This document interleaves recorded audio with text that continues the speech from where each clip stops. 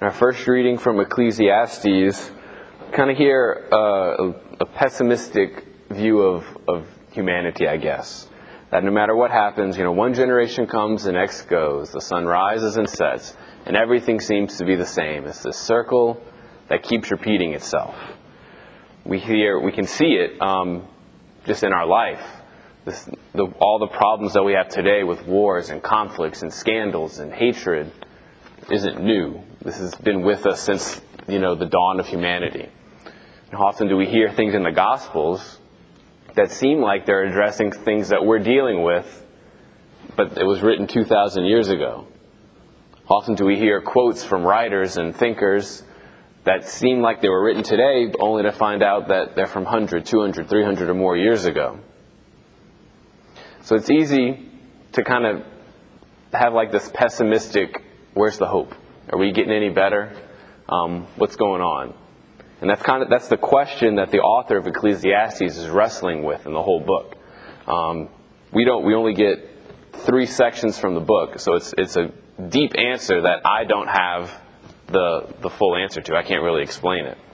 So I'd encourage you to read the whole book if it's something that strikes you, because there's a lot in there. But I do know a couple of things that we can glean from this.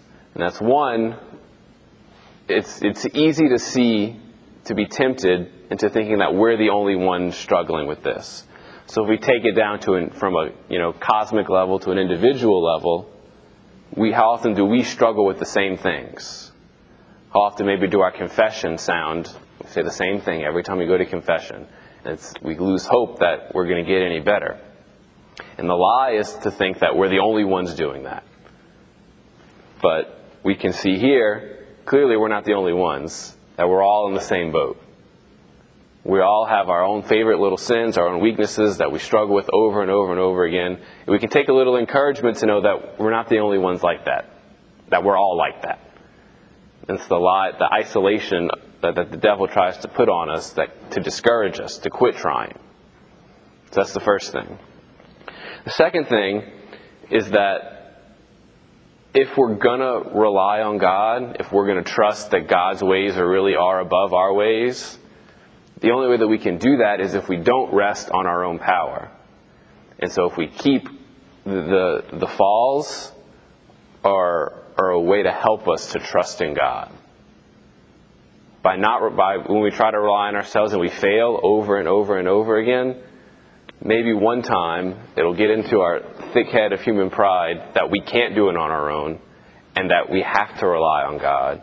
And maybe the only thing we can do is trust that in some way God is working, that maybe I can't see, but I know that He's real and I know that He's happening and working. So perhaps today our prayer can be for just a little bit of faith, to trust and to be sure that God is working when it all seems hopeless.